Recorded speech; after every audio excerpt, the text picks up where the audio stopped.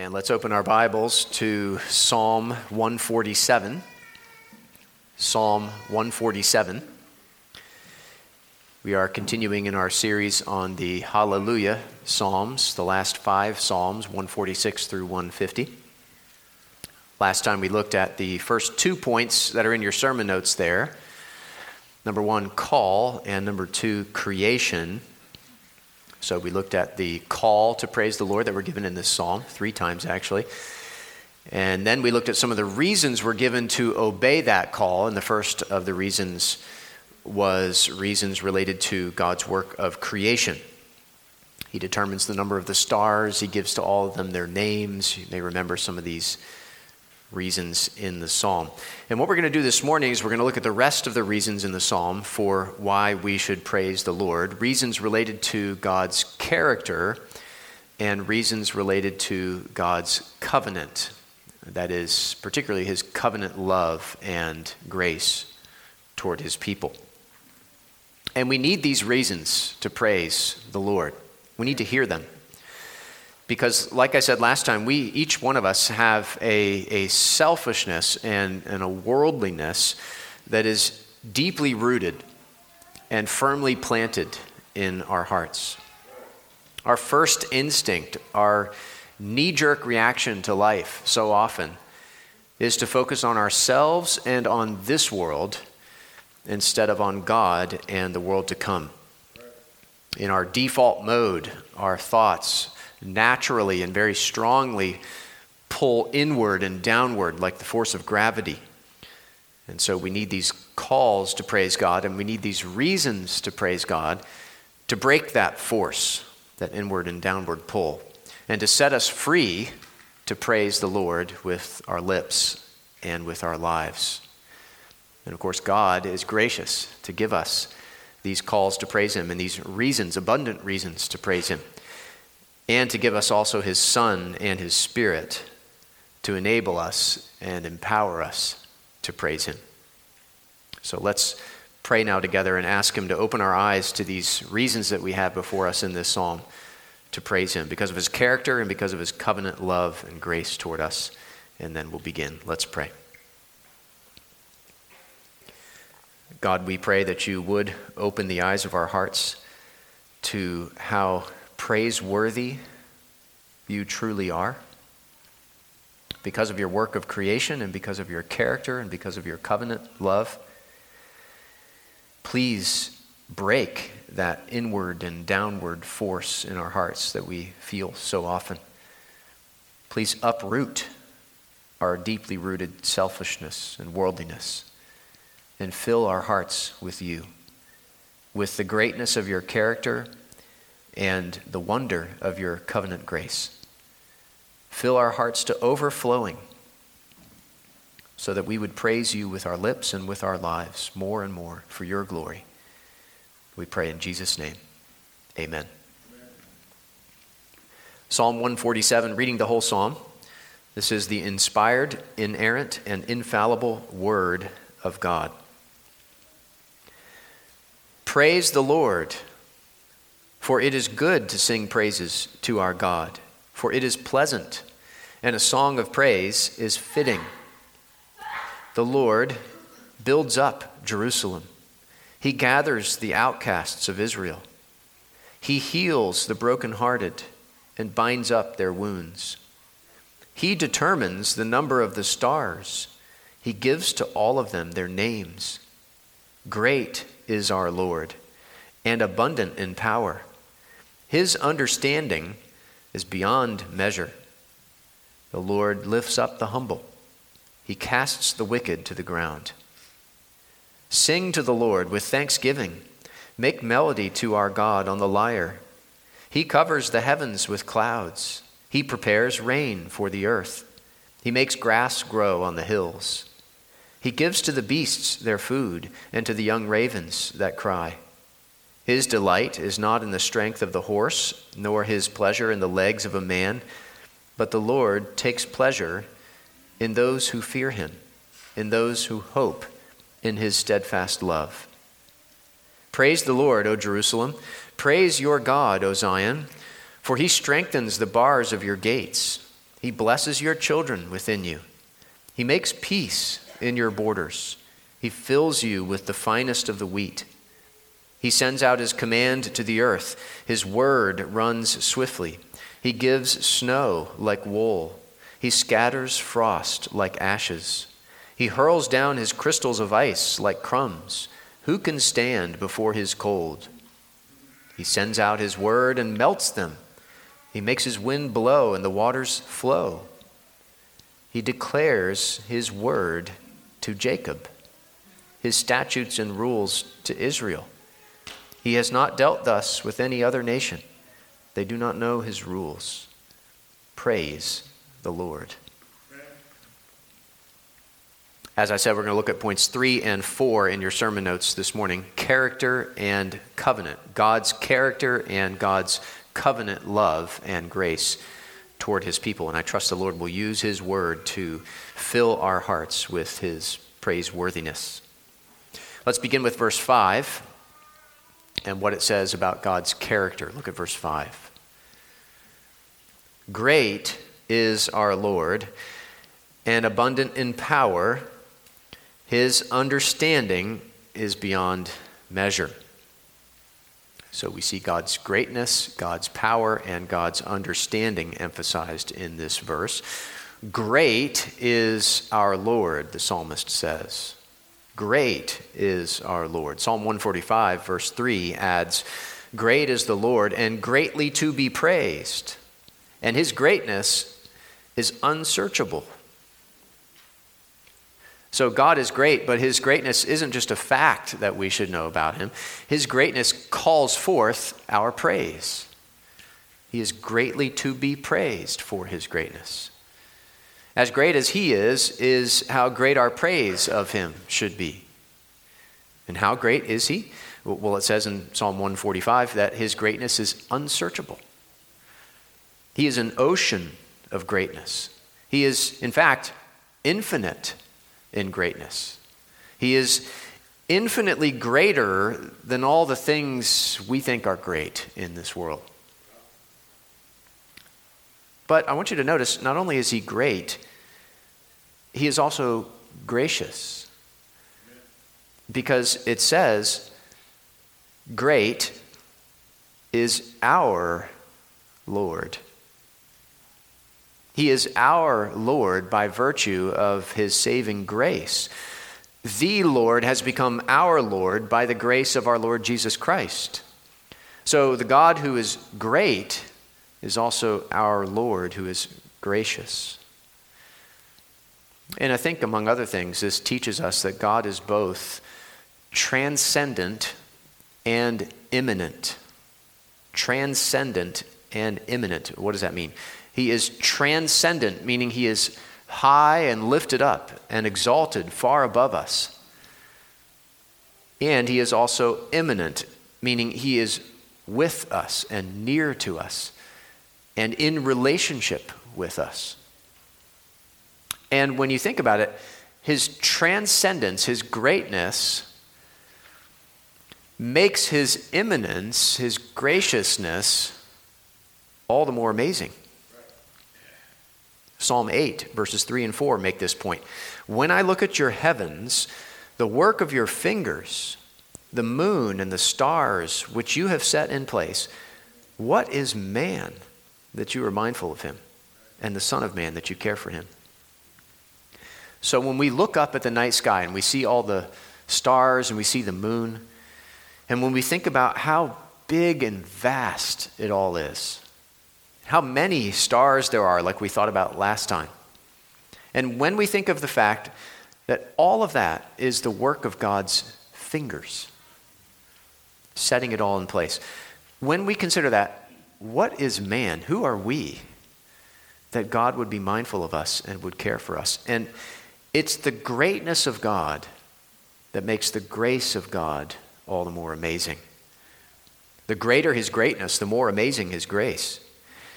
That the great King of the universe would be our merciful Savior. That the infinite Creator would become our gracious Redeemer. That God would become man to save man. and reconcile him to God. That is grace that is truly amazing, really and truly. Great is our Lord. God is great and God is gracious, and his greatness magnifies his graciousness. And he is worthy of our praise for both. And just like we wouldn't stand at the edge of the Grand Canyon and see it all stretching out before us in all its grandeur and say, meh. Just so, let's not stand before our great God and his glorious grace and say, meh. Let's say, wow. Wow. How amazing is his grace. Let's praise him for his greatness and his grace. The second aspect of God's character that we see in verse 5, you can see there, is that he is abundant in power. We, of course, are limited in power, but God is abundant in power. In fact, he is unlimited in power. He is all-powerful, almighty, omnipotent. He is able. The prophet Jeremiah prayed in Jeremiah 32:17, "Ah, Lord God, it is you who have made the heavens and the earth by your great power and by your outstretched arm. Nothing is too hard for you." Lots of things are too hard for us, but nothing is too hard for God. Can God do all things? Asks the kids' catechism, and kids, you know the answer if you've studied it. Yes, God can do all his holy will. And that is because of what this verse says, because he is abundant in power.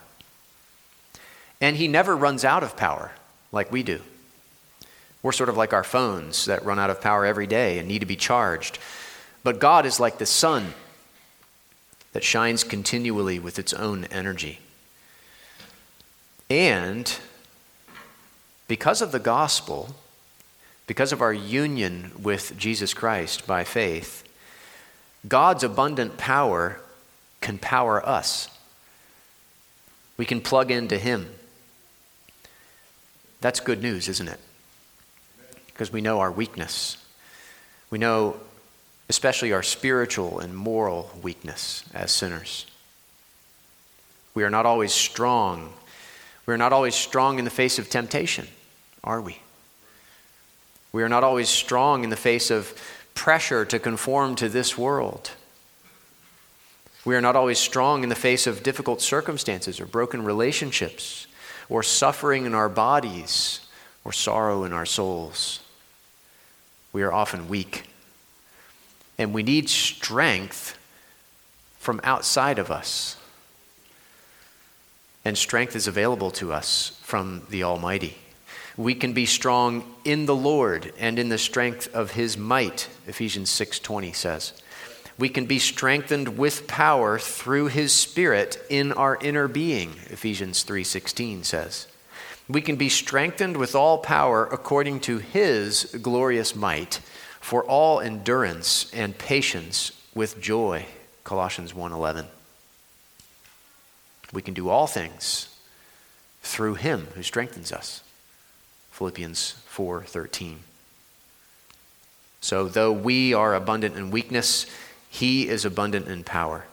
And his power is made perfect in our weakness. When we are weak, then he is strong.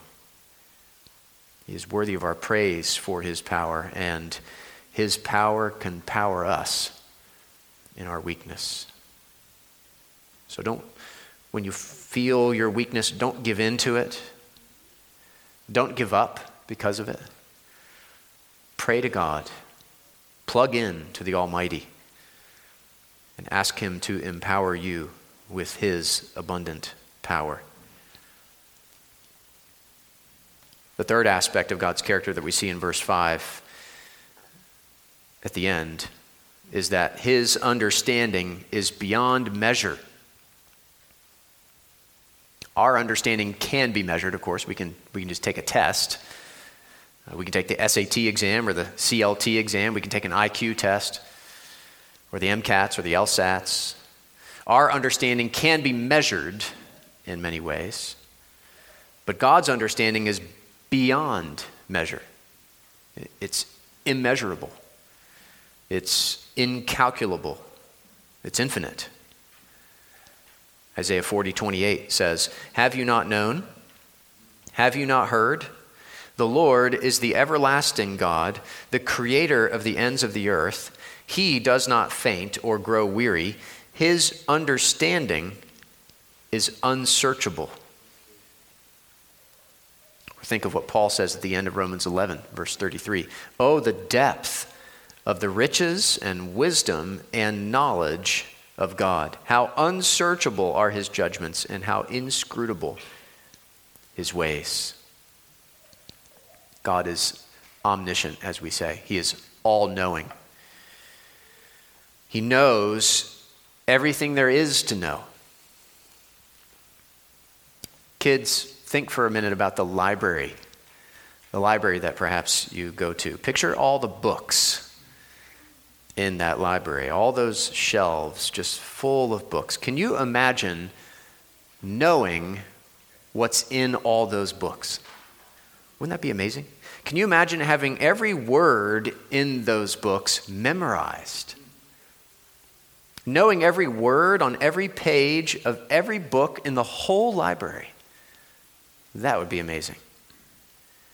Well, God knows every word on every page of every book in every library in the whole world. He knows everything. Every subject, every category, every genre, every time period. He knows everything that's happened and everything that's going to happen. He knows every word that is spoken by every single person, every single day, all around the world. He actually knows every thought that is thought by every single person, every single day, all around the world. He knows what you and I are thinking right this very moment. He knows everything there is to know about us. He knows everything there is to know about everything. David said in the opening verses of Psalm 139, "O Lord, you have searched me and known me. You know when I sit down and when I rise up. You discern my thoughts from afar. You search out my path and my lying down and are acquainted with all my ways. Even before a word is on my tongue, behold, O Lord, you know it altogether. You hem me in behind and before and lay your hand upon me." And we say what David says here, "Such knowledge is too wonderful for me. It is high. I cannot attain it." God's understanding is beyond measure. It's beyond our measure. Isaiah 55, 8 and 9 says, "For my thoughts are not your thoughts, neither are your ways my ways, declares the Lord. For as the heavens are higher than the earth, so are my ways higher than your ways, and my thoughts than your thoughts." And when we reach the end of our understanding, when we come to the point where our understanding stops, but we realize that God's understanding actually keeps going, our response should not be frustration or disillusionment or despair. Our response should be worship. Our response should be humble and joyful praise. God's understanding is beyond measure, and it's wonderful that that is the case. And it should call forth praise from our hearts and our lips and our lives. Great is our Lord and abundant in power. His understanding is beyond measure. How does knowing those aspects of God's character help us to praise him? How does it break that pull of selfishness and worldliness in our hearts? Well, God is greater than anything this world has to offer you and me. He is greater than the greatest Christmas present you could hope to get this year. And his grace, as we sing, is greater than all our sin. No matter how bad the sin is, no matter how powerful it seems, his grace is greater. And to know him as our Lord, to be in covenant relationship with him, is the best relationship we could ever have. The most satisfying relationship we could ever have. And to have access to his power by faith, and to be able to draw on his power to live the Christian life, that is a tremendous privilege and encouragement when we are weak, especially when things are hard. And to rely on his understanding as revealed in his word, that gives us confidence.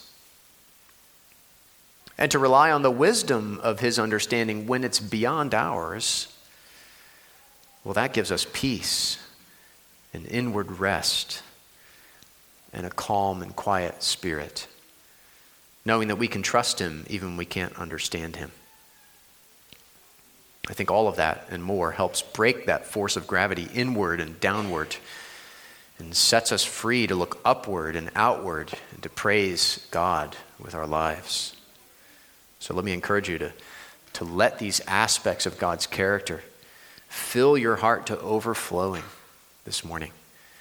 Great is our Lord and abundant in power, and his understanding is beyond measure. But of course, it's not just who God is that is praiseworthy. It's also what God does that is praiseworthy. His character gives us reason to praise him, but so does his covenant love and grace toward us. And let's consider now the reasons we have to praise God related to his covenant. And there are reasons in each of the three main sections of the psalm. In the first section, let's look at verses 2 and 3, and then verse 6. In the first section here, look at verse 2. The Lord builds up Jerusalem. He gathers the outcasts of Israel. Jerusalem is the city of God, which stands here for the people of God. The Lord builds up his people. He builds up his church.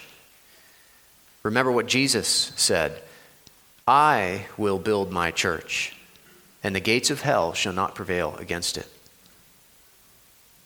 Now, certainly you and I have a role to play in building up the church, but we can rest in the fact that Christ is the one who promises to build his church. Psalm 127:1 says, unless the Lord builds the house, those who build it labor in vain. But because the Lord builds the house, like Jesus promised, because he builds up Jerusalem, our labor is not in vain. As Paul said at the end of 1 Corinthians 15, therefore, my beloved brothers, be steadfast, immovable, always abounding in the work of the Lord, knowing that in the Lord your labor is not in vain. So we can abound in the work of building up the church, knowing that the Lord promises to build up the church. We're sort of like children helping their father set up a tent in the campground. If it was just us, if it was just the children setting up the tent, it might be in vain. But because our Father is the main one setting it up, we can know that our work is not going to be in vain. And it says, not only he builds up Jerusalem, but he gathers the outcasts of Israel. It's probably a reference to the exile. But more broadly, he gathers the elect from the four winds. He gathers and perfects the saints by his covenant love and faithfulness. All of us were outcasts because of our sin. Like Adam and Eve were outcasts from the garden. But Christ, what did Christ do? Christ became an outcast in our place on the cross. And he did that so that this could happen, so that we could be gathered in. In Christ, we are no longer outcasts, but are adopted children of our Heavenly Father. and he gathers us. He gathers us into his loving presence. And what does he do when he gathers us? Verse 3 says that he heals the brokenhearted and binds up their wounds. Isn't that a great verse? What a wonderful verse to memorize, call to mind in time of need. He heals the brokenhearted. He mends our broken hearts. He binds up our wounds. He tends to our wounds so they can heal. Psalm 34 verse 18 says, "The Lord is near to the brokenhearted and saves the crushed in spirit." God says in Ezekiel 34, 15 and 16, "I myself will be the shepherd of my sheep, and I myself will make them lie down, declares the Lord God. I will seek the lost, and I will bring back the strayed, and I will bind up the injured, and I will strengthen the weak." You know, I think it is noteworthy that this comes right before verses 4 and 5.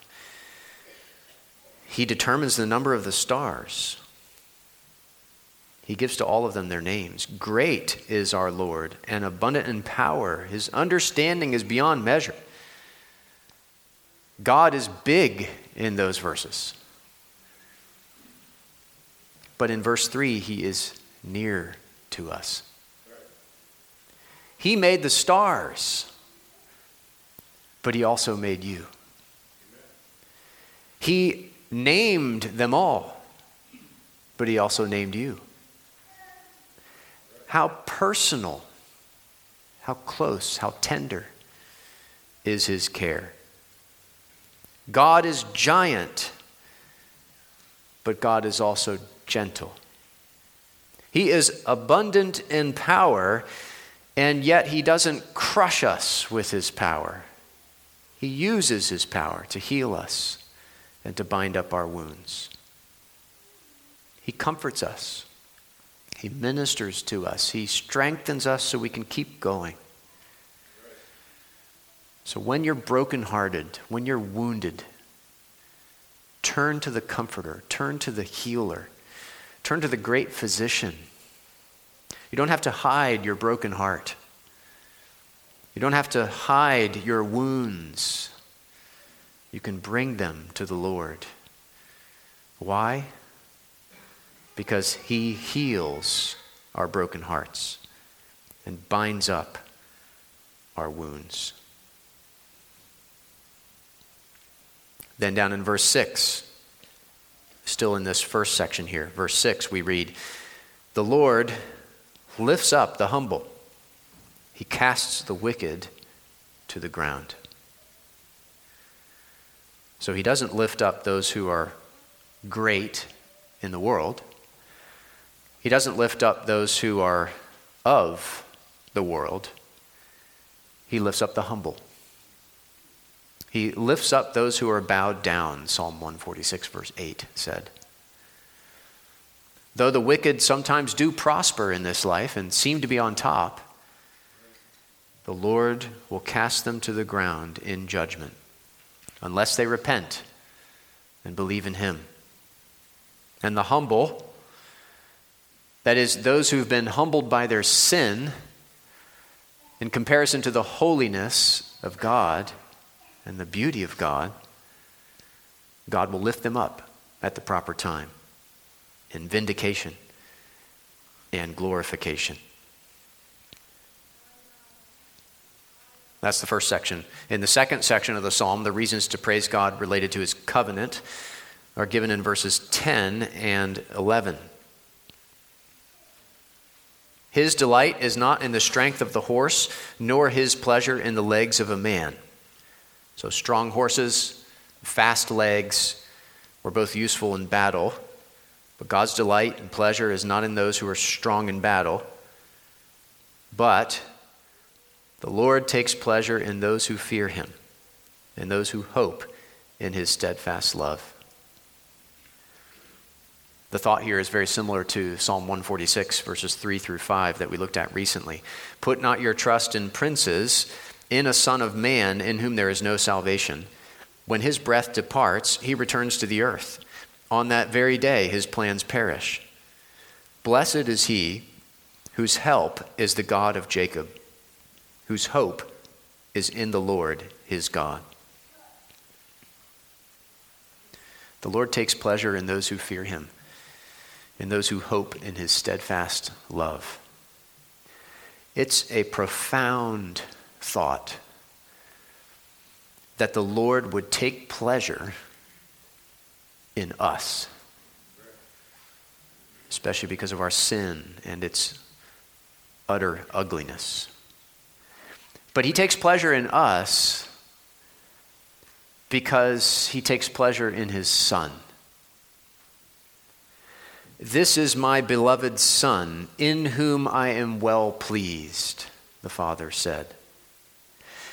And we are united to his Son by faith, and we are clothed in the perfect righteousness of his Son. And so he delights in us and takes pleasure in us as he delights and takes pleasure in his Son, because we are his adopted sons and daughters. Zephaniah 3:16 and 17 is a well-known text about this. On that day it shall be said to Jerusalem, fear not, O Zion, let not your hands grow weak. The Lord your God is in your midst, a mighty one who will save. He will rejoice over you with gladness. He will quiet you by his love. He will exult over you with loud singing. The Lord takes pleasure in us. And notice how we are described in verse 11 as those who fear him and hope in his steadfast love. You might be wondering, what about those times when I fear man and put my hope in man? Does God take pleasure in me then? Well, God doesn't take pleasure in our sin, but he does take pleasure in us because we are his children. Just like with our own children, we don't take pleasure in their sin. We are, of course, grieved by their sin, but we do take pleasure in them because they are our children. Their sin can displease us, but it can't take away our love for them or their status as our child. It's much the same with our Heavenly Father. We can displease him, but we are still his beloved children. He will never revoke our adoption or cast us out of his home. As his beloved children, he delights in us and takes pleasure in us. And he loves us with his steadfast love. That should give us all the security and satisfaction we would ever need in this life. If the person whose affection and approval is most important to you is pleased with you, then it doesn't really matter what everyone else thinks, does it? We have the affection and approval and pleasure of God. What more could we need? Let's look at the reasons we have to praise God in the third and final section of the psalm. We find reasons related to his covenant in verse 13 and 14, and then 19 and 20. Look at verse 13. For he strengthens the bars of your gates. He blesses your children within you. He makes peace in your borders. He fills you with the finest of the wheat. The Lord blesses his covenant people with safety and security, with familial joy and relational peace and plentiful provision, all of which, as commentator Derek Kidner wrote, are his to give not ours to achieve. Finally, down in verses 19 and 20, we read, He declares His word to Jacob, His statutes and rules to Israel. He has not dealt thus with any other nation. They do not know His rules. In the previous verses, His word gives snow and scatters frost and hurls down crystals of ice and then melts it all in springtime. But now His word comes to us as the people of God. It comes to our hearts, and it is no less powerful. The word that creates snow and frost and hail and ice and then melts them all is the same word that melts our hearts and warms our icy hearts when they've grown cold. And of course, not only has He declared His word to us, He has sent His word to us in the incarnation. When the Word became flesh and dwelt among us, and we have seen His glory, glory as of the only Son from the Father, Jesus Christ, who is full of grace and truth. For all these things, for all these reasons and many more, God is worthy of our praise. He's worthy of our praise for His character and for His covenant love and grace toward us. So many reasons were given in this psalm to praise Him. Because it is good, because it is pleasant, because it is fitting to praise Him. Because of all the reasons related to His creation, because of all the reasons related to His character, because of all the reasons related to His covenant love and grace. The psalm is full of reasons. And our hearts are now full of reasons. They're full to overflowing. So what do we do with all this? Well, we do actually what the very end of the psalm tells us to do. With all we have and all we are, we praise the Lord. Amen. Let's pray together.